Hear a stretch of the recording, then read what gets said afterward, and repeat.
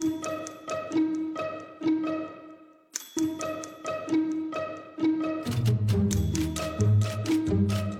is Weekend Magazine, a special news and public affairs feature presented by 96.3 News Radio KKOB. I'm John Summers with an invitation to stay tuned as we focus on topics of interest that impact your life. We start off the program with a recent interview featuring the ongoing fundraiser known as Daffodil Days, the 38th annual event presented by the Presbyterian Healthcare Foundation. It's to raise money for the ongoing development of the Robert Wertheim Hospice House. We pick up our conversation where we left last weekend with the Foundation's Julie Bowditch and Doyle Boykin. The money that we collect from Daffodil Days is vitally important to the success of this program. The building has been paid for, and now the fundraising will go to support the operations. There will be aides and nurses in the building 24/7, able to deliver care, and a variety of other professionals and volunteers who will come in and help support the program. We estimate the operation of the program to cost us around $500,000 a year. And so money coming in from Daffodils will go a long way to help support and pay for those salaries in the operations.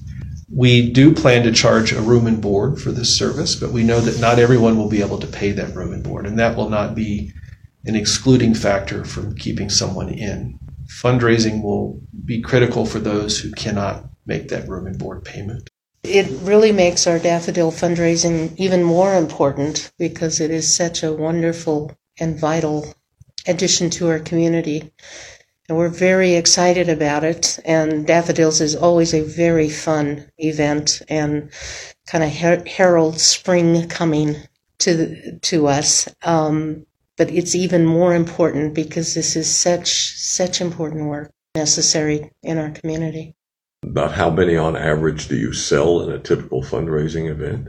I think the number is about 180,000. It's easier to visualize a semi-truck, a refrigerator van full of boxes of daffodils. And it's box and box and box that we take out and prep and make flowers. It's pretty exciting also to see the warehouse after we've prepped and before they go out, because it is honestly a sea of flowers starting to bloom.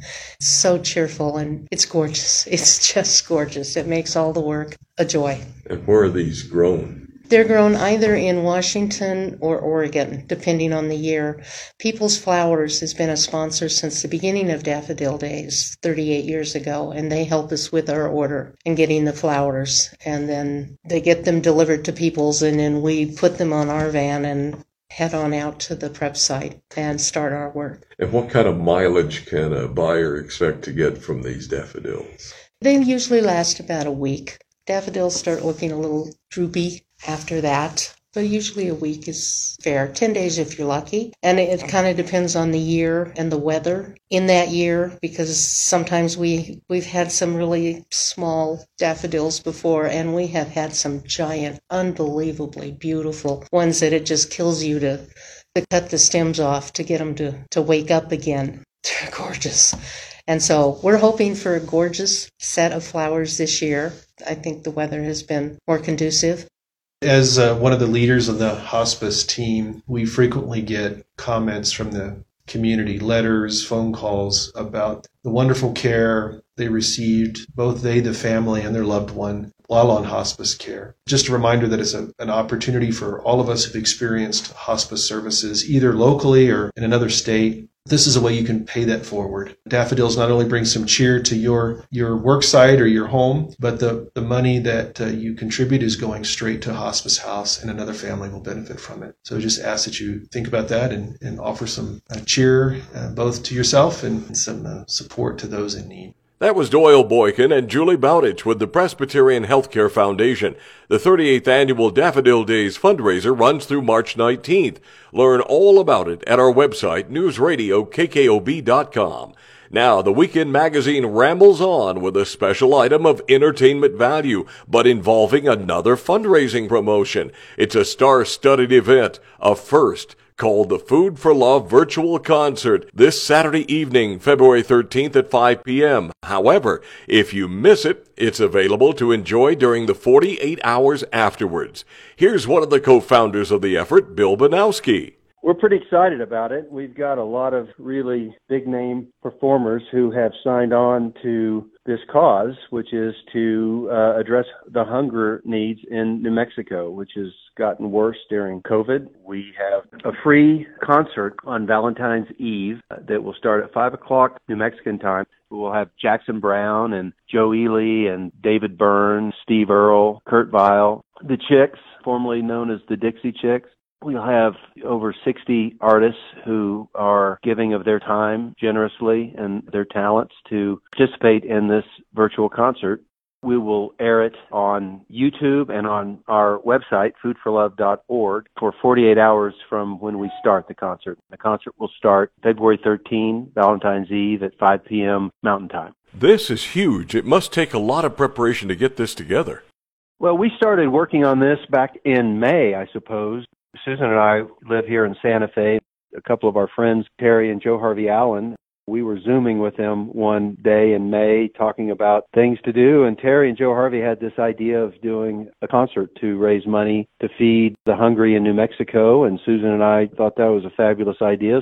Attracted another Santa Fe and Steve Feinberg, who joined our group of 5 organizers, and then we went to work putting this together, meeting every week by Zoom and just laying the bricks in the wall until we have this concert. And kind of crazy how it come together and what a big event it appears to be shaping up to be. I love the idea that even if you miss the actual concert at 5 p.m. New Mexico time Saturday, you can listen in on the website for 48 hours. That's right. And concerts coming in at under 5 hours. So it is a lot of music. And we have special guests, George R.R. Martin, author of Game of Thrones, Ally McGraw, Governor Lujan Grisham, and many others. And so we think there's going to be something for everyone to enjoy, whether you stay for the whole 5 hours or come in and out and take little bites of it during the 48 hours that we have it up. I like that. Take a bite of it regarding Food for Love. Well, very good. A lot of big names involved, a lot of work and effort and sweat going into it, obviously, and I'm sure it's going to be appreciated. Where can we learn more about it? Give us the site. So foodforlove.org. Please join us. That was Bill Banowsky, one of the co-founders of the virtual concert, Food for Love. Check it out at the website, foodforlove.org. I'm your host, News Radio KKOB's John Summers. The Weekend Magazine isn't finished yet. Oh no, there's lots more to come. Let's turn our attention to the Gauntlet of Truth now with Jeffrey Candelaria, the host of the 96.3 News Radio KKOB Saturday afternoon show, heard from 2 to 5 p.m. The truth is never convenient. You are now going through the Gauntlet of Truth with Jeffrey Candelaria on 96.3 News Radio KKOB. All right, folks, you're going to want to tune into this next hour here, and our guest, nationally recognized thought leader and best-selling author. His latest offering as far as authorship is Let's Talk Social Equality, Race, and Religion in Politics. And the Gauntlet of Truth is all about trying to search for this elusive thing called truth, or at least different interpretations of what we think truth is. And so we're going to talk about the very provocative and often inflammatory topic of race, ethnicity, social equality in America. And my question is fairly rhetorical, but I'd like you to chime in. Do you think America is intrinsically racist, as much of our population is trying to propagate that we are an intrinsically racist, oppressive nation? I don't agree with that mindset. Should we define ourselves like at least perhaps half of our population suggests, based on our skin color or where we were born? Absolutely not. I don't agree with that. But at this point, I'd like to bring in Rafi Andonian, best-selling author, and we're going to talk about his book, Let's Talk Social Equality, Race, and Religion in Politics. Welcome to the Gauntlet of Truth, Mr. Andonian. Thank you, Jeffrey. So let's start with what prompted you to write a book about social equality, race, and religion in politics. That's one of the things we don't do around the dinner table, right, is talk politics. But what motivated you to write this book? Sure. So what motivated me was because I often look at things with a historical lens, and I am fascinated by the topic of how we look at the past and how we use the past in the present. And I think when we talk about what this country is about and what social equality is about and what we believe about race or religion, which are a couple of hot topics, it's often intertwined with what we believe about the past in the United States. And so part of what I try to do with the book is try to surprise us a little bit. I don't think history has a bias toward being left or right. I think it's more complicated than that. I think it's very nuanced, and I know you appreciate nuance, Jeffrey. And so part of what I try to do is show, okay, well, even on this hot topic that is, relevant right now, but also very hot, very contentious issue, it's complicated. And when we look at the past, we might be surprised at what we find. Yeah, absolutely. And for example, I was just reading something about Jefferson and Madison and Hamilton. And, these folks wrote Jefferson not only wrote the Declaration of Independence, but later collectively they wrote the Constitution. And then later after that, they wrote the Bill of Rights because they recognized that, think about that, Rafi, even within the space of about 10, 15 years, these founders, among the three and more, recognized the country was already changing so much in a 10-year period that they needed to not only write up the Declaration of Independence, the Constitution, but then later, about 10 years later, the Bill of Rights to guarantee things like free speech, the ability to defend oneself with weapons. So the country was in flux that quickly after its inception, after 1776. Absolutely, and I'd add to what you're saying, and say that part of the reason the Bill of Rights is created and established is because there were certain founding fathers that were opposed to the Constitution, and that's interesting for us to hear. But I think certain founding fathers being opposed, there were many reasons. There were many reasons for that, but one of the reasons that some people gave for being opposed was that they did not believe it actually protected enough rights explicitly. And so the Bill of Rights came in to help address that concern, to help the Constitution gain acceptance, if you will, across the population and leadership. And so it's exactly what you said. Things were in flux, and the Bill of Rights was a tool to help accomplish making things less in flux. Yeah. But I think the founders had intended that the Constitution, particularly a Bill of Rights, would keep the nation engaged such that as the nation, changes, evolves, de-evolves, it's in these ebbs and flows of governance and its people, that the Bill of Rights would also have a flexibility to adjust to those different conditions that change. For example, when the country was founded, a lot of folks were agrarian, and then you had urbanization take place. So, people in cities, that changes. But I want to stick to your book. Let's start with definitions. What is social equality, Rafi? Well, that's the fascinating thing, is that we have been fighting that with each other for at least 150 years, and nobody agrees on what social equality means. Yeah. And that term, social equality, has been something that we've been arguing over and trying to define over and over. And I think we're going through that right now as well. Yeah, for me, and again, folks, my guest is a national thought leader. He's calling from St. Louis, Missouri, and best-selling author Rafi Andonian. He's written a book called Let's Talk Social Equality, Race, Religion, and Politics. Do you think America is intrinsically racist? I don't. And do you think we should define ourselves, our destinies, based on our skin color?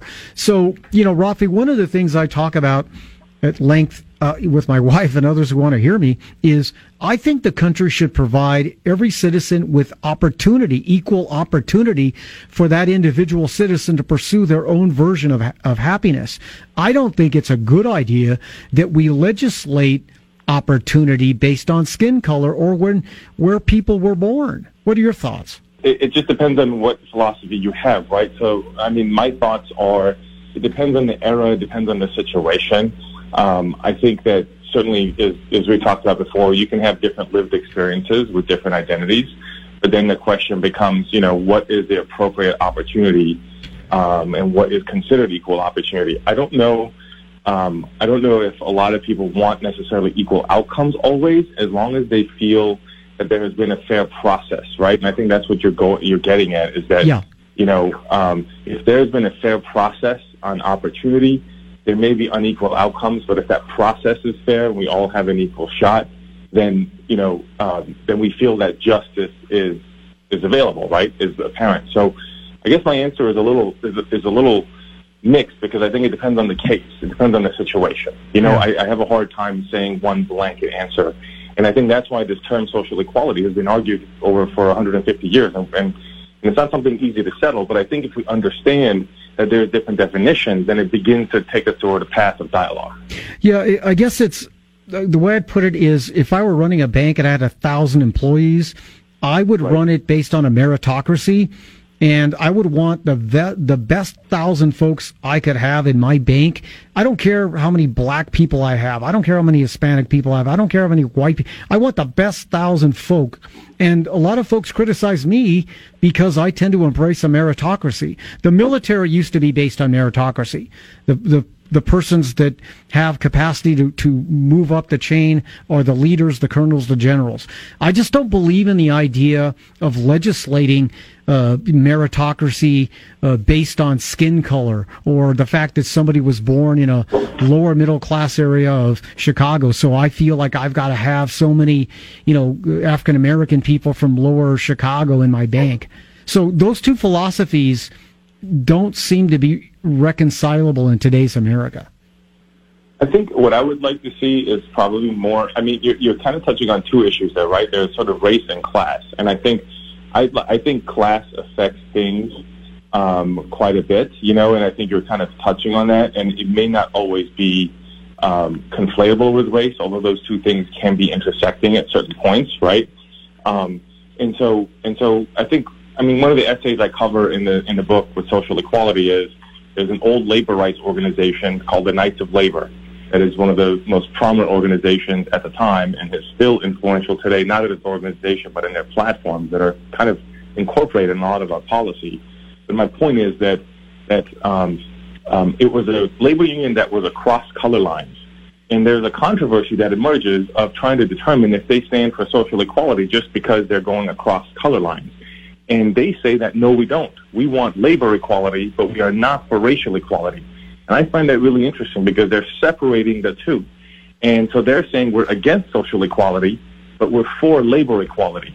And that's an interesting way to look at it because they're separating class out from broader social equality, right? And so to me, that is kind of one of the issues here is, are we talking about race or are we talking about class? What I appreciate about you, and my guest is Rafi Andonian. He's calling in from St. Louis. He's a nationally recognized thought leader along these lines of topics, and he's written a book, a best-selling book, and he's also the author of Let's Talk, Social Equality, Race, and Religion and Politics. And, before we continue, Rafi, one of the things I remember about your book is you talk about, and I'm quoting from the introduction of your book, if we want to really engage in these conversations, I really don't like that word, but a dialogue, a real give and take, a real dialogue about race, ethnicity, oppression, slavery, social equality, we have to remove ourselves, and I'm quoting from your book, we should remove ourselves from predetermined conclusions and discover a past that was far more complex to begin with and expect complicated answers. I love that, and that's from your book. Well, thank you. I appreciate it. Yeah, then that's exactly what I think is so powerful about the past is that it doesn't fit neatly into one box of what we already think going into it. I think we have to be open to understanding that it's complicated and surprising, and that can affect at least us being not so certain about what we think about whatever we think. And I think what's one of the things that's really wonderful about that is that it helps you ask questions even to yourself. It helps you think about what you're seeing around you in a more nuanced way that is not so sure that this is a black and white, this is the only way to see something. Yeah, and sometimes the answers aren't that simple. they're complex. Right. It's like the pursuit of happiness. I'm writing an op-ed. I hope it'll appear in the Journal the next month. The pursuit of happiness, based on whether you were talking to Jefferson, Hamilton, Madison, Benjamin Franklin, they had even different interpretations of what that meant. In my opinion, the pursuit of happiness is up to me, Jeffrey Candelaria. It's not up to the government to legislate my destiny. But half of America seems to think that pursuit of happiness has to be legislated by government. I don't agree with that. Now, those the 150 million Americans who voted for Biden, if they believe that, that's their truth. They can like that or espouse that. But I don't happen to agree with it. And the fact that I don't agree with it, I shouldn't be vilified for having that interpretation of what pursuit of happiness is. Well, I agree certainly in the sense that nobody should be vilified, right? Because otherwise we're shutting down the exchange, the dialogue, and trying to understand that there's more than one way to view something. And certainly, people can have their opinions that they hold on to. I think what the past does is that it helps us see that maybe it's not the same answer in every single situation.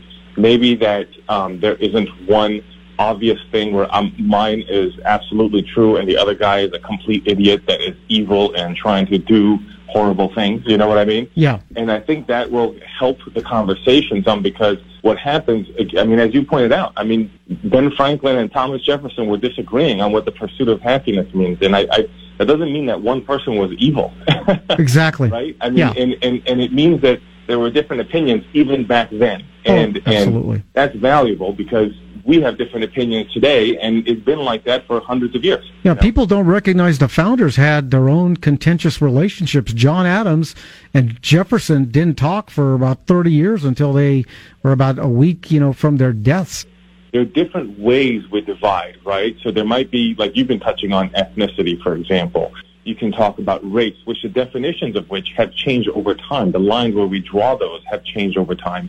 Emphasizing skin color is something more recent in world history than it was before. There are times our division has been by language. Sometimes it's been by political organization. And there were not nations before the last few hundred years. There were different systems that were organized. Certainly there's always been division, but where we draw the lines of where those divisions have been, and then later how we handle those divisions are what are distinctive about each particular era, right? Yeah. And our conversation here is about how do we handle some of those different categories that we put together in front of us, and how do we talk through that?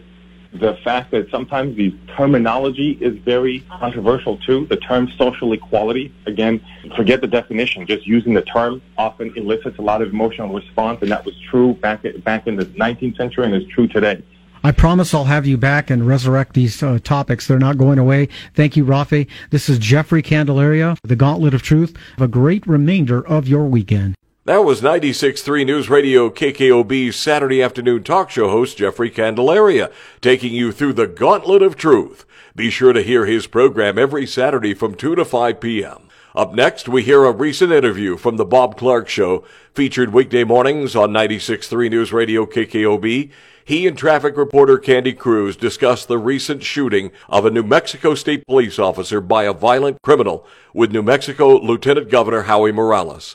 We join in now with their conversation. The family of slain New Mexico police officer Darian Jarrett, they released statements to give us an idea more about who he was and the love that was in his heart and the love for his family, his children, and also his community there in Lordsburg and Deming, in that area where he chose to be a state police officer and wanted to be assigned to his home area to protect his community. And that is also the home area of our Lieutenant Governor Howie Morales, many years serving in the state Senate representing Southwest New Mexico. And he joins us now here on 96.3 News Radio KKOB. Lieutenant Governor, thanks for your time this morning. And look, I know obviously this is a very tight-knit community. He was born and raised there. He played on the high school football team. He chose to stay there and be a New Mexico State police officer to help protect his community. Tell us a little bit about the impact all of this is having on you and everybody else in that part of New Mexico. Yeah, first of all, I want to say thank you for allowing me the opportunity to share a little bit about Officer Jarrett and just to share the perspective from the impact in Southwest New Mexico. It was definitely something that caught us all in a way that just impacted every person, not only from Southwest part, but across the state and across the country. And when I went over there and had the opportunity to visit the family, to have discussions with community members, Officer Jarrett is regarded consistently by people as a hero, not only for the work that he was doing for us on the front lines there as an officer, but just throughout his whole life, a protector, a provider, a fun-loving person who was just fun to be around. And that's why I think that there's such an impact, because the person just had that energy that just translated to other people. And it was heartbreaking to see, but it also was very gratifying for the family to see the outpouring of love and support and the memories of Officer Jarrett come in. You knew him, did you not? Yeah, I followed him through as he was a state champion football player there in Lordsburg, and we just followed the athletic career, follow him throughout, him and others throughout their time as a Lordsburg Maverick. And then he moved on over into the Carlsbad Hobbs area, so he spent many years there as well upon returning back to southwestern Mexico, serving the Deming and Lordsburg area. Lieutenant Governor Howie Morales with us here on 96.3 News Radio KKOB. And, you know, Lieutenant Governor, obviously when you're talking about the larger metro areas here in the state of New Mexico, especially Albuquerque, no matter how much effort's put into, quote, community policing, it's always a little more difficult to have our officers make a personal connection as widely as Officer Jarrett apparently did so in Deming and the Lordsburg area. I can't imagine there weren't many people there that didn't know him or at least knew of him and saw him every day. Yeah, you're correct. And when you have a small community that makes up Hidalgo County and Lordsburg, about 2,500 people, everyone knows everyone. Everyone has a connection. But it really did extend out into other communities, and I think that was just the remembrance of him, his family members, his mother working there at the port of entry, being a member of that family as well, who was very connected with state police. His uncle, who is a state policeman, was with Motor Transit Department for many years and still is employed by them.